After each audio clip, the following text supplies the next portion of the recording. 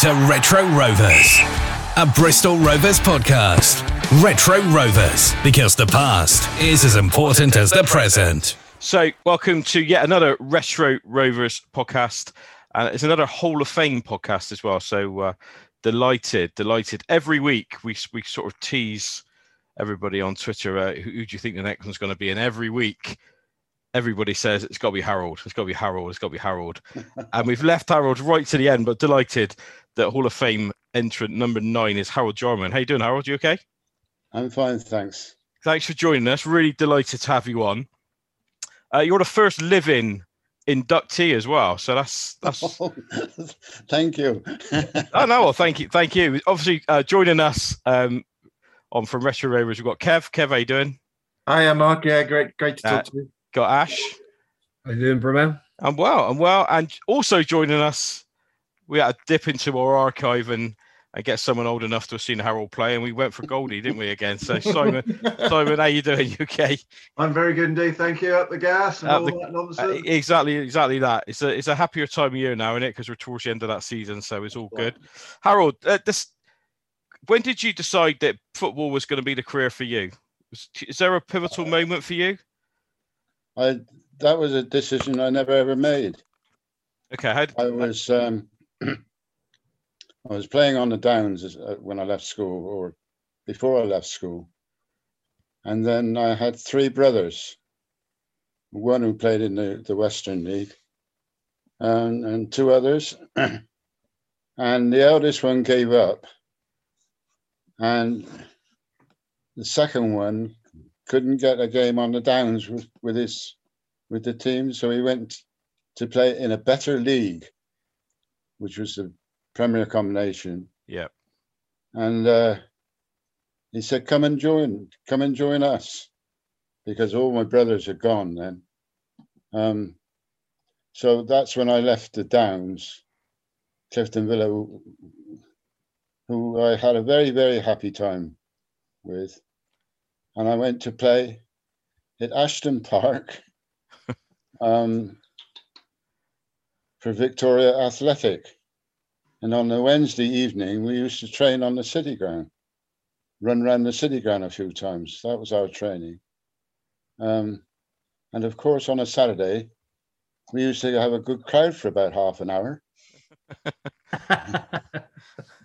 As they walked through the park to the city ground, yeah, they used to stop and watch for 5 minutes, and we had a good crowd, and until they kicked off on the city ground. And from there, I played up until Christmas, and Bristol Rovers came down, and Bristol City weren't interested at all. And so I started to play for the Colts. I just thought it was just a better stage of football in my career. Yeah. I didn't have any ambitions of saying, well, I'm going to be a professional footballer at all. I did wonder what I was going to do when I left my apprenticeship, mind. Yeah. But, what did you have an apprenticeship in? I'm a carpenter and joiner. Oh, okay. And fully qualified. But there were things going on at cricket as well, where I was playing for Gloucester Seconds. Yeah, you were a fair cricketer as well, weren't you? Gloucester Seconds, and so there again, I didn't imagine I was going to be a professional cricketer.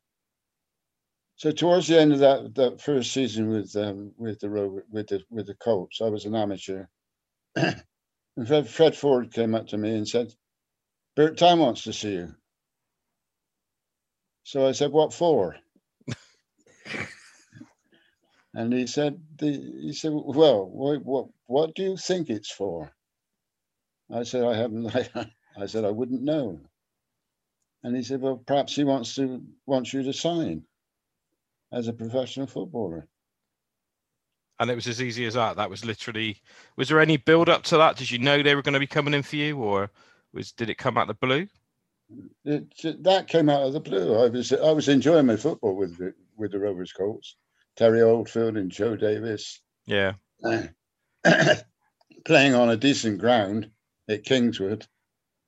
There was the old Douglas ground, which had a stand and showers on in the dressing room and everything. It was lovely. But that was my introduction to it. It's an incredible story. The only stipulation I said to the Rovers when I signed it, I don't want to play in the same sort of football as I'm playing now. And because they had an A and a B and a C team. Yeah. And I was playing in the Colts. I would rather have gone back to playing with my mates on Ashton Park rather than playing their A teams. How old were you then, Harold? 19. Right. So you were pretty much in the first team within 12 months, weren't you then? Yeah, I signed for the Rovers in the May, and I played I started off the first game, I think, in the Colts, and I scored a hat trick. So they put me in the reserves, and I played in the reserves until Christmas. And George Petherbridge got injured, and we were playing Swansea on the Boxing Day. But he didn't tell me that I was in the team. And I sweated all over the Christmas, thinking, well, what if I'm in the team? What if I'm out of the team? So I didn't enjoy that Christmas very much, really, because I was on tenterhooks. And I didn't know until I went into the ground on the Boxing Day that I was playing. It was a big win as well, wasn't it? You won 3-1, didn't we, that game? Yes, we did. And two of our inductees scored the goals that day, didn't they? Alfie Biggs got a couple, and Jeff Bradford scored the other one. Did you set any of those up? Sorry? Did you set any of those goals up? No, I was away with the fairies, wasn't I? You know. Had you always been a winger, Harold? Did you always play on the wing? 26,000 people were there, and I kept looking around. I think, oh, they're all looking at me, you know. It's very difficult when it's a jump up from playing with your mates in the park, isn't it? That is for sure. Sorry, Kev. Do you want to repeat that question, Kev? Yeah, sorry, Harold. I was just going to ask: had you always played as a winger as a kid growing up? Was that, or did you sort of progress out there? No, I was virtually converted to playing outside right on the downs. I always played as a centre forward in my primary. I suppose I was a bit better than the rest, whichever school team I played in, and so I was always in charge. So I always wanted to play centre forward. Always wanted a parting like Tommy Lawton, down the middle, you know. But it wasn't until I went to the Rovers. One of the unfortunate things about it was I was playing cricket with a lad that played outside right for the Rovers Colts, and they let him go to Salisbury, and he got killed in a road accident when he was at Salisbury, and I sort of virtually took over it outside right from him. And it was just very sad because we played cricket together as well, and he was a super lad. So you made that spot your own, though, didn't you? Moving forward, I mean, you made over 450 appearances for Rovers. You know, when you look back on that whole time as a player, what are your highlights from that whole period? Oh, just being fortunate to be a professional footballer, really. Yeah. It's every day is. Bill Dodson used to say every day is Christmas Day. You going into doing something that you love doing you're so lucky if you're a professional footballer. Yeah. You know, it's an absolute privilege to be a footballer or a cricketer, and to do both. I was going to say, yeah, and get married. That's obviously the highlight. Number 3, Harold. Ash, did you have a question? Yeah, Harold, you took over in the team from George Pefferbridge, I think. Did you find that difficult? Because George was obviously a firm favourite. I found that very difficult. Yeah. George was very, very popular. He was a little fella. He was a good player. And the crowd loved him. And I spent 2 or 3 years trying to convert the crowd. I was subconsciously trying to get their support on my side, because I was always a lad who loved to be loved. And taking over for George, I wasn't loved. They didn't love me at the time. In fact, I've got a headline on the Pink 'Un inside when they used to write articles about you, and the headline is "Jarman must ignore the Boo Boys." Now, people didn't realise this. Was that you, Goldie? What? No, it definitely wasn't, because I started watching the Rovers in 1963, and Harold was in the team that played against Crewe Alexandra when I first went down there when I was about 6 or 7.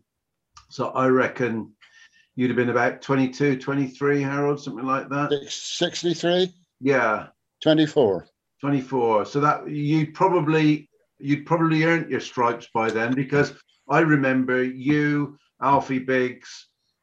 I was very much at the end of Jeff Bradford's era, so I didn't see much of Jeff, but certainly yourself, Alfie Biggs, and people like Ray Mabbutt and Terry Oldfield, Joe Davis were the linchpins then. But you were very much the favourite, weren't you? By that time, you were the fans' favourite. I was beginning to be.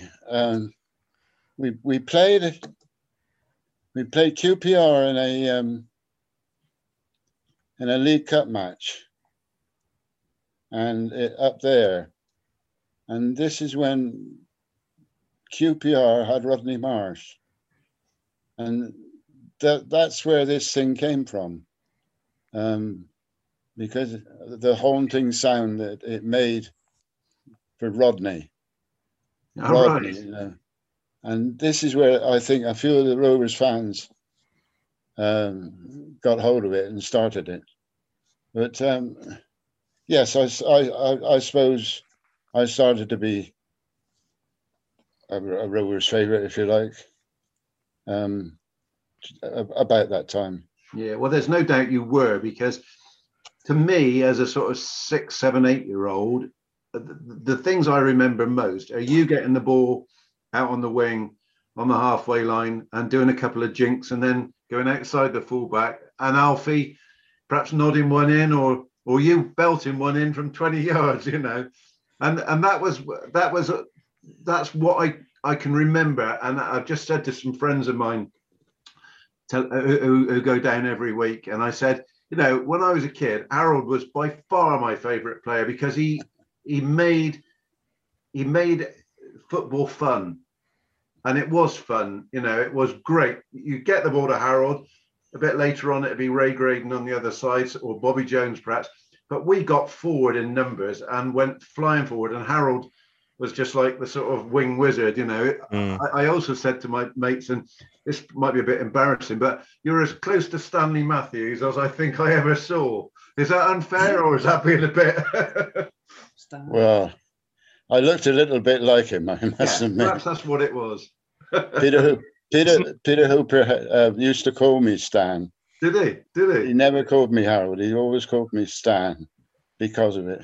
Yeah. And, you know, over the years, I've become a better and better player every year.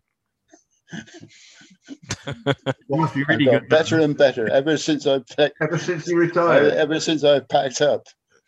It's not a bad comparison yet. I mean, Stanley Matthews, there's a comparison, is as far up there as you could get at that point, I should imagine. But Harold was that sort of man who played out wide, and had that ability to take on his fullback. Am I right in thinking, Harold, generally it was sort of you were just marked by a fullback? It wasn't anybody else coming across and picking you're very right there. You're very true. It was, and you were sort of judged on that as well. Yeah. And if the papers used to judge you on whether you taking on your fullback, come inside, done individually, how well you've done against the fullback. Yeah. Or how well an inside right had done against his wing half. Yeah. That's how it's changed. Yeah. There was always a buzz of excitement when Harold got the ball. I was used to sit on the wall underneath the floodlights for the dog track, which had been folded back, and you had to sort of tangle your legs up round the floodlights. And if you were caught with your legs the wrong side of the wall, you were in trouble. Otherwise, you had to sit with your back to the game, but look over your shoulder. It was a nightmare. But it was great fun, and you felt like you were really, really there as a kid. You're right close to the action. It was great fun, and we had a great attack inside in those days as well, didn't we? It was, when you think, some of the players we had, it was a tremendous outfit, and it was one of the players that you forgot to mention was Bobby Jones. Yeah. Bobby scored over 100 goals for the Rovers as well. Yeah. How highly did you rate Bob? Can I ask a question, Harold? How highly did you rate Bobby? Very, very high. He's the quickest man I've ever seen on a football field. Really? So we had a massive dilemma, didn't we? Bobby Jones came within an inch of his life of making it into the Hall of Fame this time out. But he just fell short. But we had a real dilemma. I think it was Kev that brought. It was you, Kev, wasn't it? That was really rooting for Bobby James. I was rooting for Bobby, yeah. But in our discussions, although they're all convivial discussions, but I just felt statistically he was definitely a challenger. But then there's so many other players that we could have picked as well. So. Yeah, sure. I think there's a story behind who he lost out to. Because Sam's told me. Did you have something to do with Mickey Barrett coming to Rovers? Was it? Mickey Barrett. I signed Mickey Barrett. There we go. I was looking after Rovers kids at the time, and but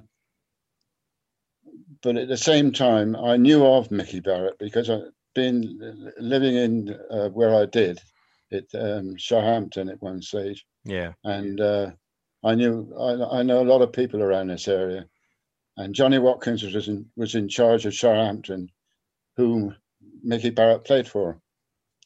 And the story, he played in the Fry's Cup against us, and he killed us.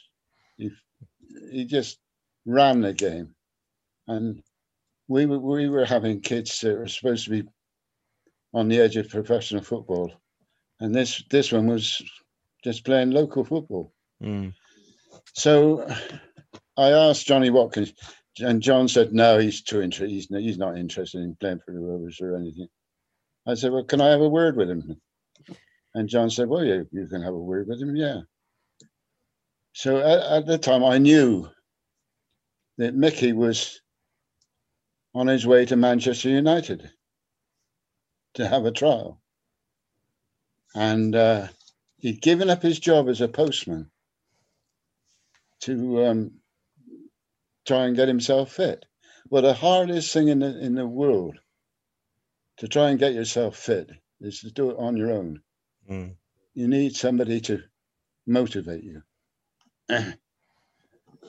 So I said, oh, all right. I said, would you like to come down to the Rovers ground to him? He said, well, I'm going to Manchester United. I said, well, that doesn't make any difference. I said, come down the Rovers ground. I said, join in with the training.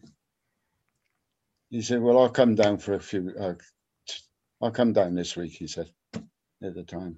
So I went. So he came down and he joined in, and the kids because they talked about it afterwards, after the game that I'd mentioned, that this bloke was a good player, this kid was a good player and everything else. And I said, well, yeah, make him welcome. And which they did. It was just a little bit of psychology, I suppose. Yeah. Just a small bit. after a week, he didn't want to leave. That's amazing. I never knew about that Man United link. No way. Oh, yeah. And then I put him in reserves, didn't I? And that helped. He wasn't going to play at the ground at Southampton. He was going to play at Swansea Town's ground. That's amazing. It's a big persuader. And, Yeah. and he's thinking, well, if I miss out at Manchester United, I might have missed out at Bristol Rovers as well. Absolutely. And then Bob Campbell signed him, didn't he? Obviously, Harold, once you showed him Eastville, Old Trafford couldn't compare. No. Well, it's all the people at Eastville, all the supporters at Eastville. All they get up there is their what's name guess. Prawn Sandwich Brigade. Prawn sandwiches, yeah. He was a wonderful talent, though, Mickey. He was talent. Unbelievable. Did you know, having seen him at that one game, that this was a kid that was going to make it? Yes. Yeah, you did. You knew straight away. Oh yeah. He could slide past you. He could score goals. It was and there was another one that I wish I could have had at Eastville. Was a kid called Price from Almondsbury. Oh, Steve Price. Stevie. Yeah, I remember Steve. He played three times. Three times I put him in the team, and 3 times he pulled out. Really? Yeah. Because he played for Almondsbury in the FA Vase final, didn't he? Yeah. Now he scored goals for a pastime. Yeah, he scored over 500 goals. Yeah. In local football. Yeah. Or amateur football. Yeah. But if he couldn't have scored 100 goals in league football, I'll eat my hat. Really? It's amazing, isn't it? Why did he not take the plunge? And was that because he had the wrong attitude, really? Oh, right. Fair enough. Had he wanted it, yeah, he could have had it. It's about mindset. I don't think he believed he wanted it. There were some great players in that Almondsbury team. Chris Tudor, a guy called Tovey, another mate of mine called Nigel Jordan, who was on the bench at Wembley. They had a really good side for a village team, didn't they? Well, they did. And Stevie Price made that team. Yeah. By the number of goals he scored. Wow. Interesting, that. So, so I did my bit for Bristol Rovers. Oh, God, more than that. you did more than your bit, I would say. I was just saying then, Harold, you signed Jeff Twentyman as well, didn't you? Because he said on the radio earlier on that the first time you met him, you said to him, Jeff, you'll never leave Bristol. And he said, right. All right, Harold, whatever. And he said 35 years later, he's still there. Yeah. I signed him. Goldie told me to go and sign to get Twentyman on trial. And I signed him in the car park at Preston. And we got him down. And we were going to play Arsenal Reserves. Now, Arsenal Reserves is like, it was their second first division team. I mean, there was Woodcock, Davis. They had about 5, 6 internationals. All I had was just 20 men and a load of kids. That sounds like Rovers. I was more nervous than what they were. I was nervous they were going to put 15 past us. How many did they put past us? 6. Oh, it wasn't too bad. So Gordy said, well, how did he do? I said, well, it would have been 12 without him. I said, he gave the defence stability, encouragement. He did all the things that a seasoned professional does. I said he'd be all right for us. He once told me a story, Jeff, about the fact that he signed for Rovers. He went home to his mates in Liverpool that summer and said, I'm going to be playing at Eastville for Bristol Rovers. And it was one of them that told him, oh, no, they're not playing at Eastville anymore. They've moved to Bath. And that was the first he'd ever heard that Rovers were moving to Twerton Park. Is that true? Yeah. I think so, yeah. Yeah, we You didn't tell him that bit. You just left that bit out. I love that. No, it's not quite true because Cooper was in charge then, wasn't he? Bobby Gould signed him, I think. Was it? No, that was right. Yeah. Goldie was in charge. Yeah, he took him to Turin. Yeah, Goldie was in charge. Definitely. And Cooper was in charge he was in charge of the last game when the stand burnt down. Yeah, he would have been there at that point. Yeah, no, definitely. Let's go back to your playing career a minute then. So, at 452 games, 127 goals as well from a winger. That's a hell of a rate. Well, I reckon it was more than that. It was for 502 games, including the cup games. Right. Okay. Maybe. Yeah. And 143 goals. All right. Most of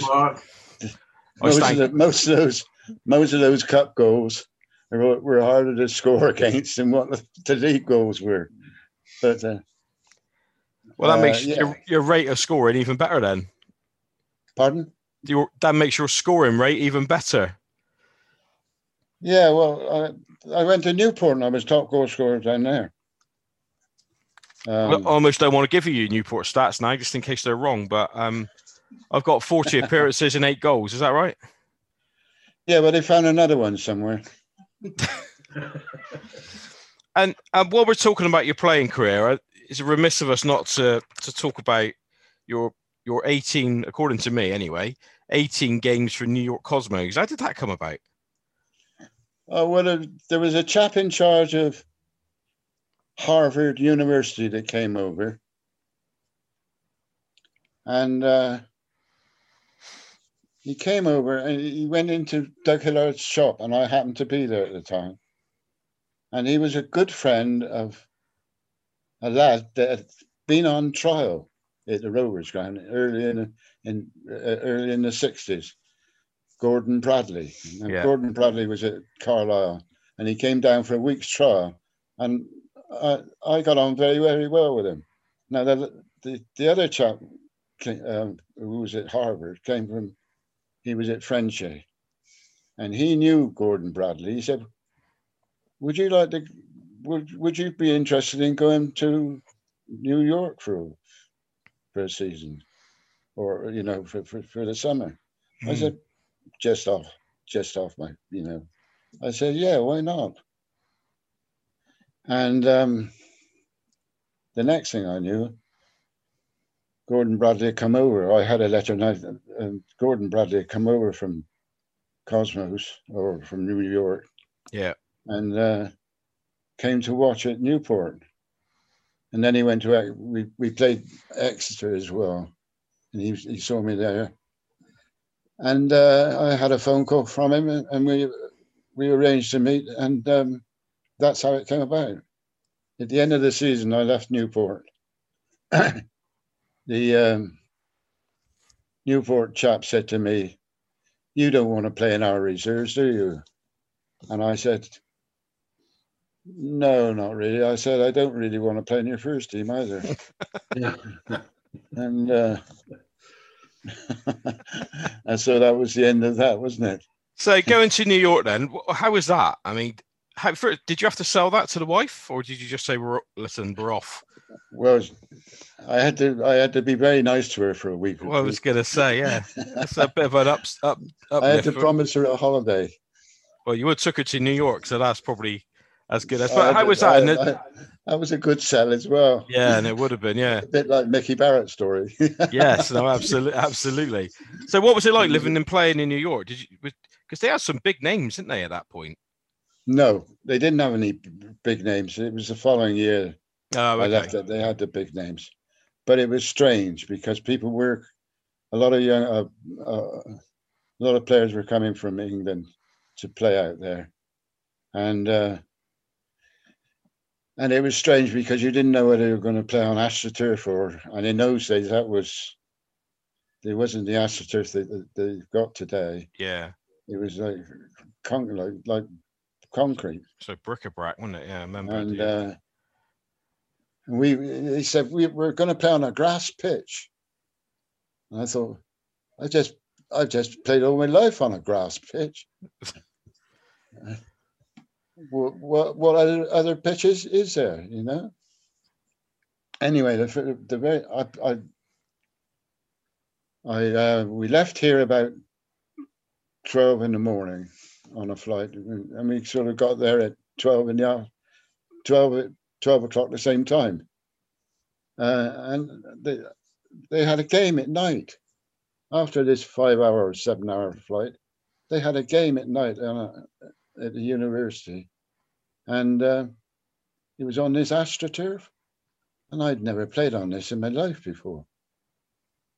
And we drew 2-2 against the university side, and I scored. So that was all right. Good start. And then from then on, well, you were getting sound. The first change I noticed was I had my name on the back of my shirt. Yeah. Now that didn't happen over here. And then the second, we flew everywhere. Yeah. We were owned by Warner Communications, or the big film people. Yeah. I had an old car, an old VW that they let us have. You can imagine this in all the big roads in America. Mm. Every time we stopped, I had to put the mudguard back on. So it wasn't quite as glamorous as one thought, but it was interesting. It was interesting. So Graham Day made the trip out, didn't he? After you. Sorry? Graham Day went out there as well, didn't he? Would that have been? Yeah, but he went out a bit later, didn't he, Graham? Would you have paved the way for that, or was that just completely separate? Yeah, it was just they already had a go in the late 50s at one stage, and this is why they were like Clive Toy, who was a journalist over here. He was in charge of. He was a chief operating officer for New York Cosmos, and Gordon Bradley was around in that time. So they were first in. Right. It was the start of the second time when Pele came, because Pele changed all of it. Yeah. I mean, they built a huge stadium on the back of Pele. Yeah. He replaced you, didn't he? I see they had to sign to replace you with Pele. Is that correct? They needed to replace me. I always told that story that they needed to replace me, so they got Pele. Yeah. Well, you did all right. You went to Man United, didn't you, Harold? I was just going to get to that, Kev. I don't know. Did I nick your joke, Bremen? No. Well, I just think I've never known Manchester United sign anyone from New York Cosmos before or since. But they did. But we had a Manchester United apprentice come and play or come on the staff at New York. It's amazing. He didn't play too many games, but were you just there for the one season? Were you? Just one season, yeah. Oh, okay. Yeah. Okay. I had a phone call from Gordon Bradley one day. He wanted to know if any youngsters were good enough here who just missed out, would they like a university scholarship over there? Yeah. And I asked him, was I retained for the following season? And he said, yes, you could have come back. And I thought, oh my God, I daren't say that to my son. He said he could. So this is how the story sort of escalated a little bit.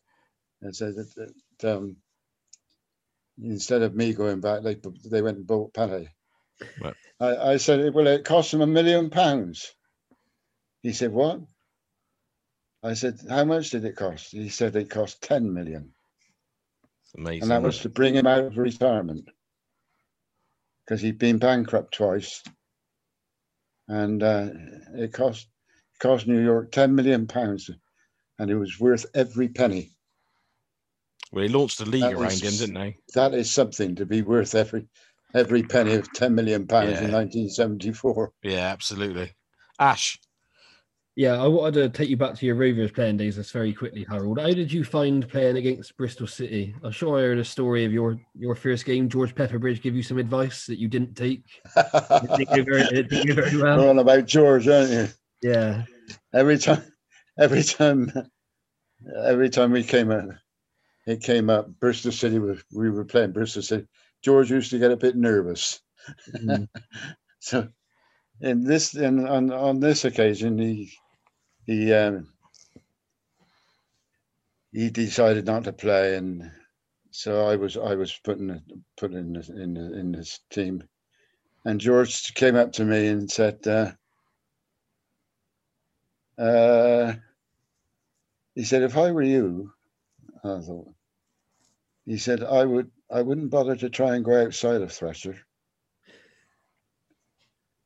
And I thought, you do as young kids, because you think, what sort of advice is that for George to give me of all people, big-headed so-and-so. So I said, yeah, all right, George. He said he turns very quick. He said, then he can't do the same on the inside. So I said, thanks very much, George. Disregarding it all straight away, We go out, play against Bristol City, ball comes, straight away have a go at him. Outside, went to go on the outside, landed up in the stand, didn't I? I thought, George, you were right. I'll always believe you in the future. That was amazing. Because he was very quick. And the funny thing about it is he couldn't. Once you went inside of him, he was just very ordinary. But he was very quick. I mean, I saw him play against Blackpool, against Stan Matthews, and Stan hardly had a kick on the outside, and Stan Matthews always went on the outside. But that was a bit of advice that George gave me. He was very good. And you listened to him from there on in. Oh yeah, we were great friends. What was the scouting like back? Because obviously nowadays, Harold, teams have mountains of scouts that watch all sorts of games and video footage. Back then, did you really have that sort of insight into opposition, or? You had local scouts. You very rarely had scouts that went. Well, you didn't have a scout to go and watch opposition. You may have, or even then, the reserve team manager, if they wanted to buy a player, he would go. Excuse me. He would go and watch the player who you were interested in, or they would judge it from the time that you played against them. But we didn't get a chief scout until Bill Dodging came. And that was in 67, 6. And Bill Dodging used to do would do the scouting then. But he was the only chief scout in the Football League that didn't have a car. Again, that's just so Rovers, isn't it? He couldn't drive. That is so Rovers. It's very true. Do you know when I was a manager, the physio left, so we didn't have a physio. The youth team coach was playing in the first team, and Bob Jones helped, so that was one other, and I had a part-time physio on a Saturday, and that was playing second division football. It's mad, isn't it? That was all of our staff. Now they've got about 24 of them, haven't they? Yeah. It's an enormous amount. It's a complete. I don't begrudge anybody a job, but it seems a bit strange. What do you think of modern football nowadays, Harold, compared to when you you find the game a lot different, or? Well, I always used to say in my time that if the football hasn't improved, then we haven't done our job. And it's a different game to some extent, because in our day, you had to go forward, you had to want to win the game all the time.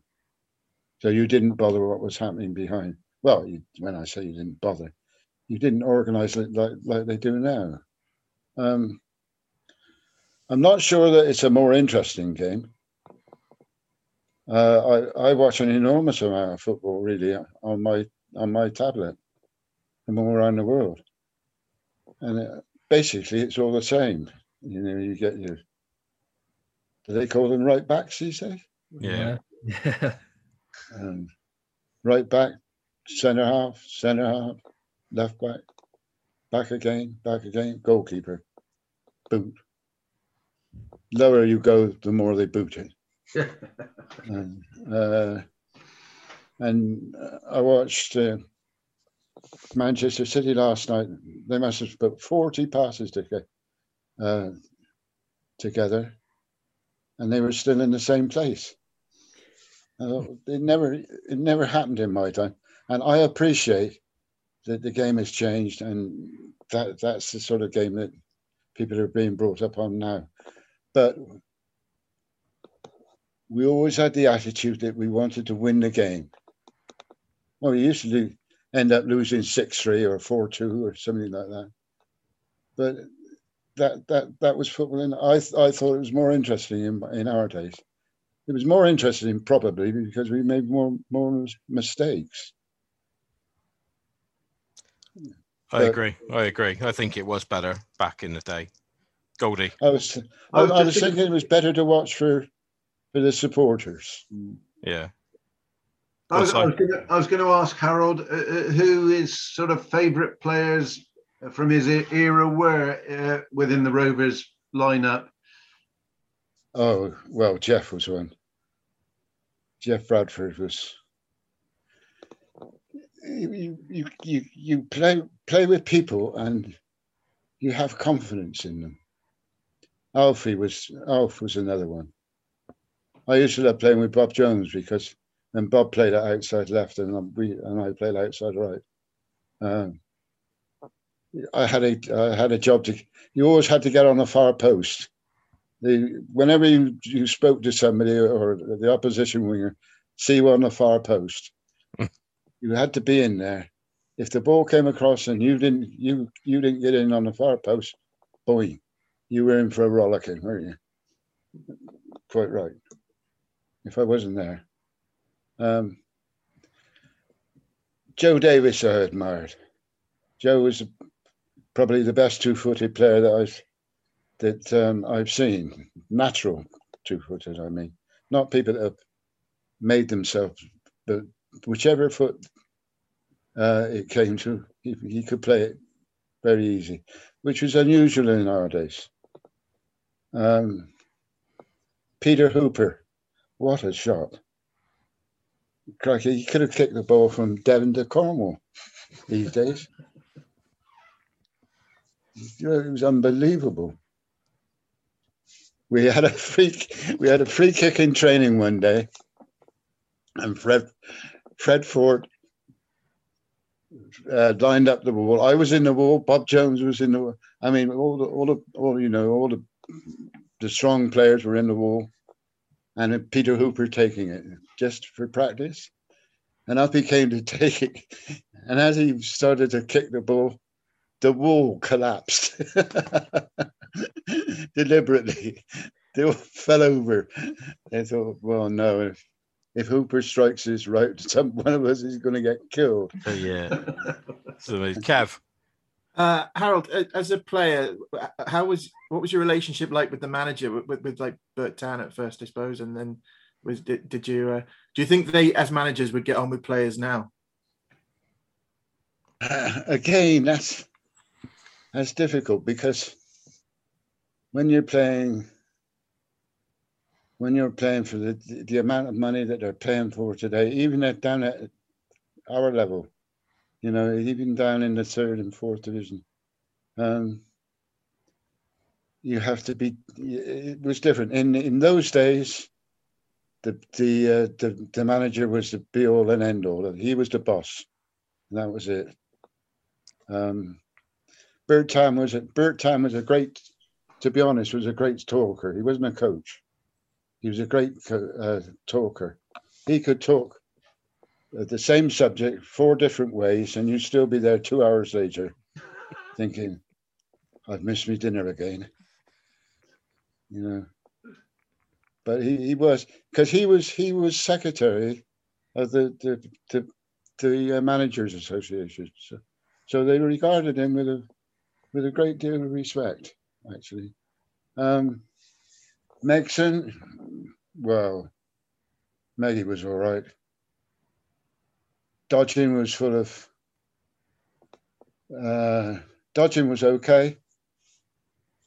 And Fred was a nice bloke. Fred Ford, he was a decent fella. So you got a job in '79, didn't you? I did, yeah. So did that come as a surprise when you got appointed? Can you remember the circumstances around that? Again, I was working for Bob Cameron and loved it because I was the youth team coach. I had a good side. We were as good as anybody in the country at the time.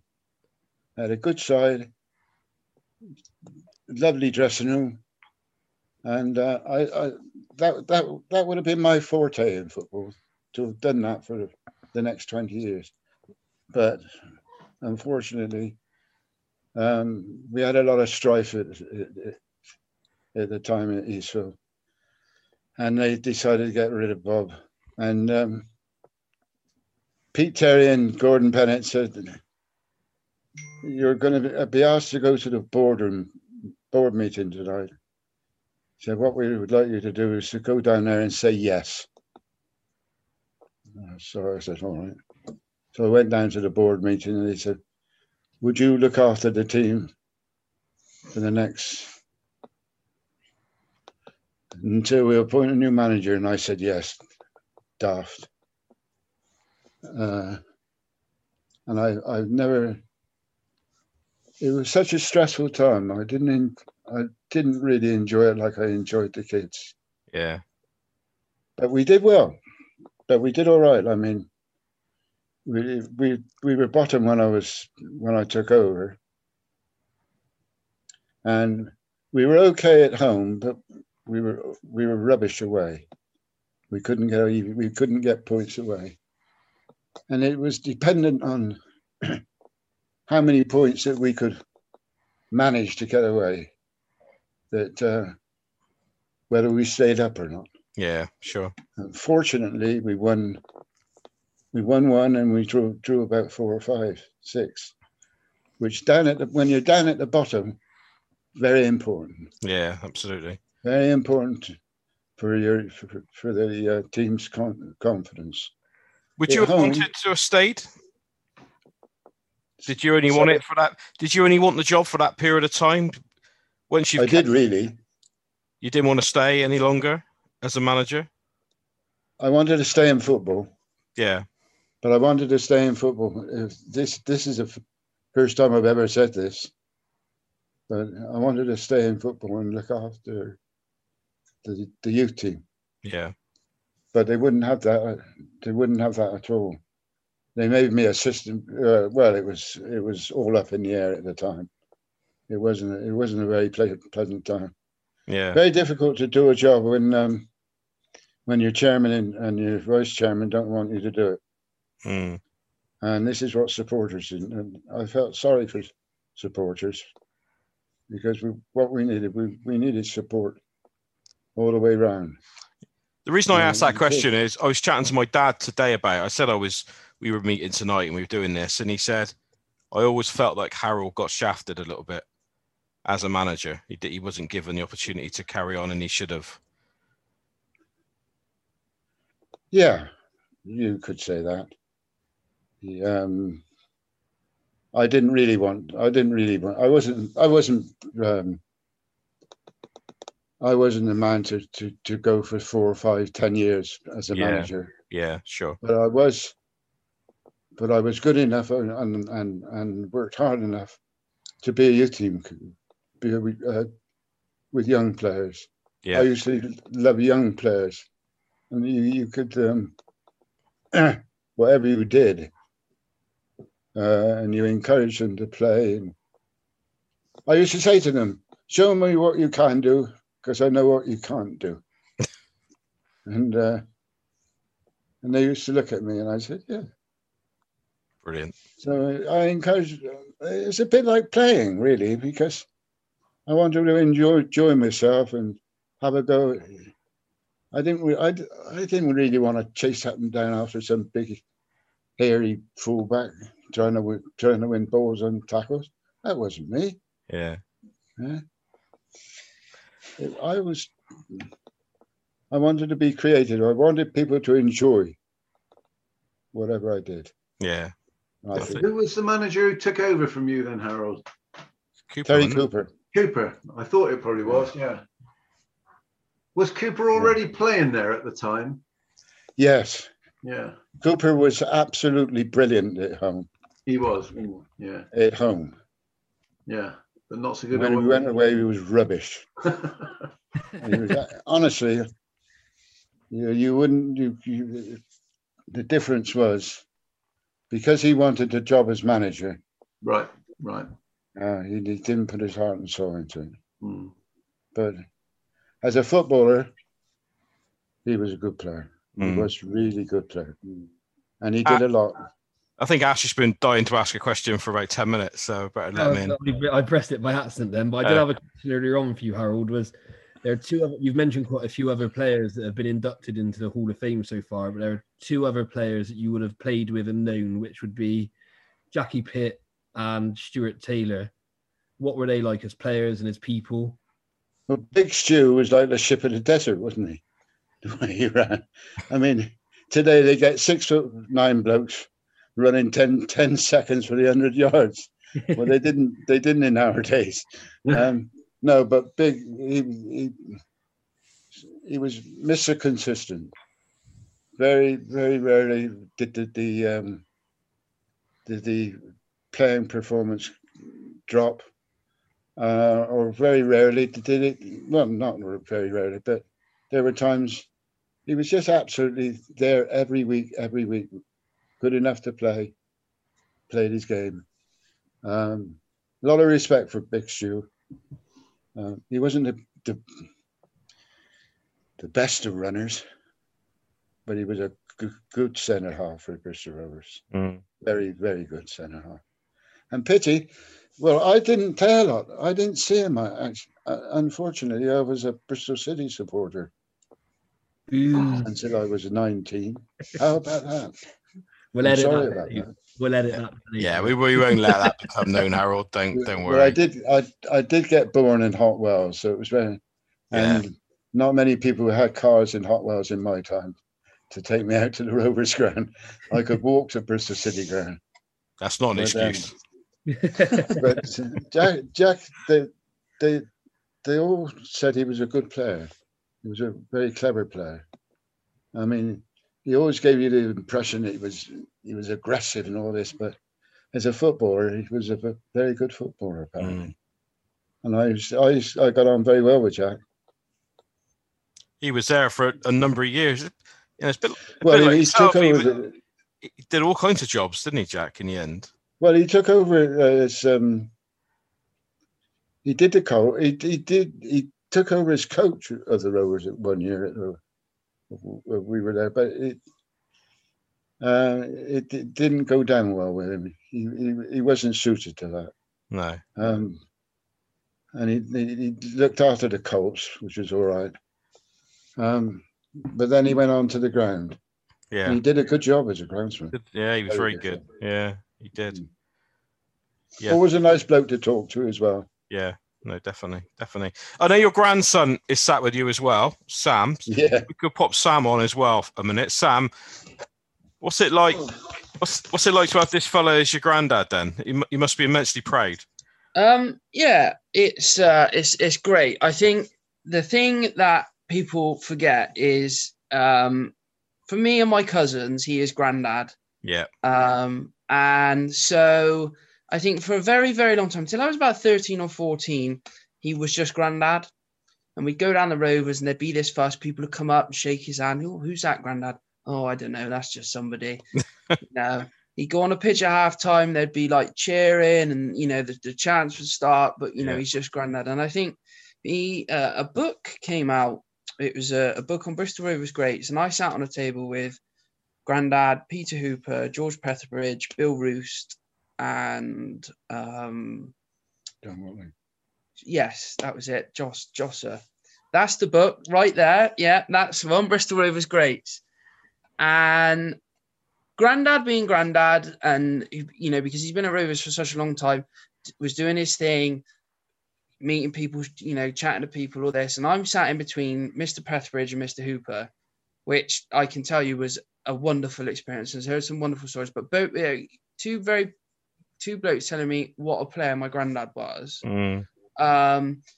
It was just amazing, and I started to get a grasp then. And then Grandad introduced me to Barry Hales, who I'd seen on Match of the Day playing in the Premier League, and he's telling me what a player Grandad was.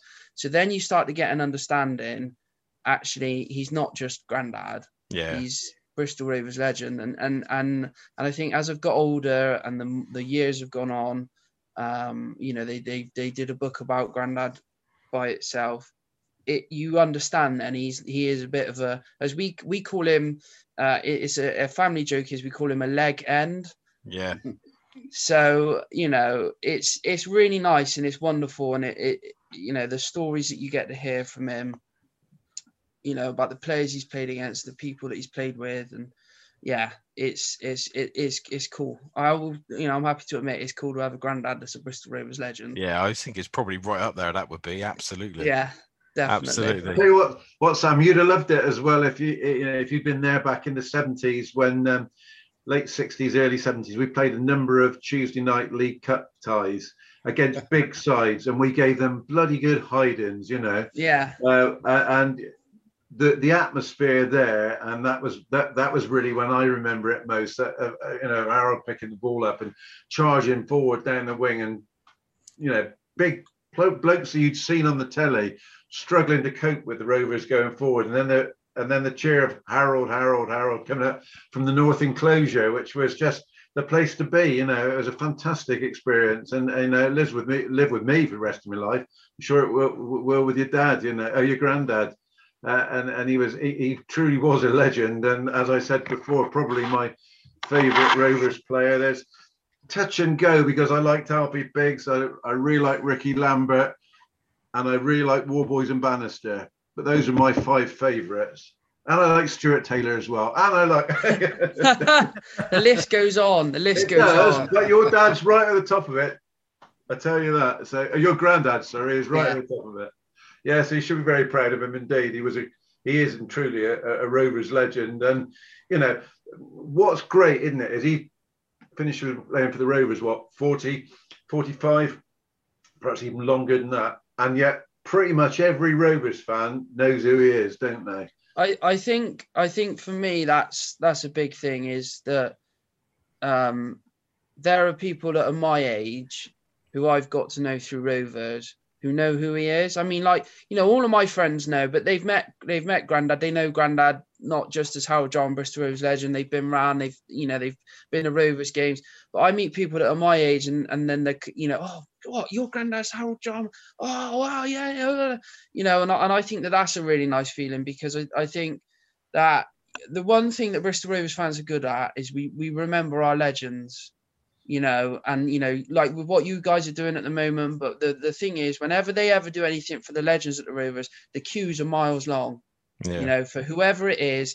And whenever anybody gets brought out at halftime, there's big cheers and everybody remembers. And I think that is just something that is so great about our football club, is we remember people for what they've done. Yeah. And I think it's such a lovely thing. Definitely. Kev? Yeah. I'd just like to let you know, Sam, that one of my best mates' dad has been watching Rovers for like 60 years, and he's a classic West Enclosure moaner. He doesn't reckon we've had a decent player for 30 years.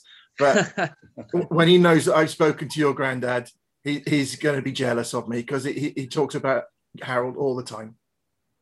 Here we are. I'm going to pass him back now. That's all right. Thanks, Sam. Can I just say that I've been so lucky off the field with the grandchildren that I've got. Yeah. And the wife that I've got.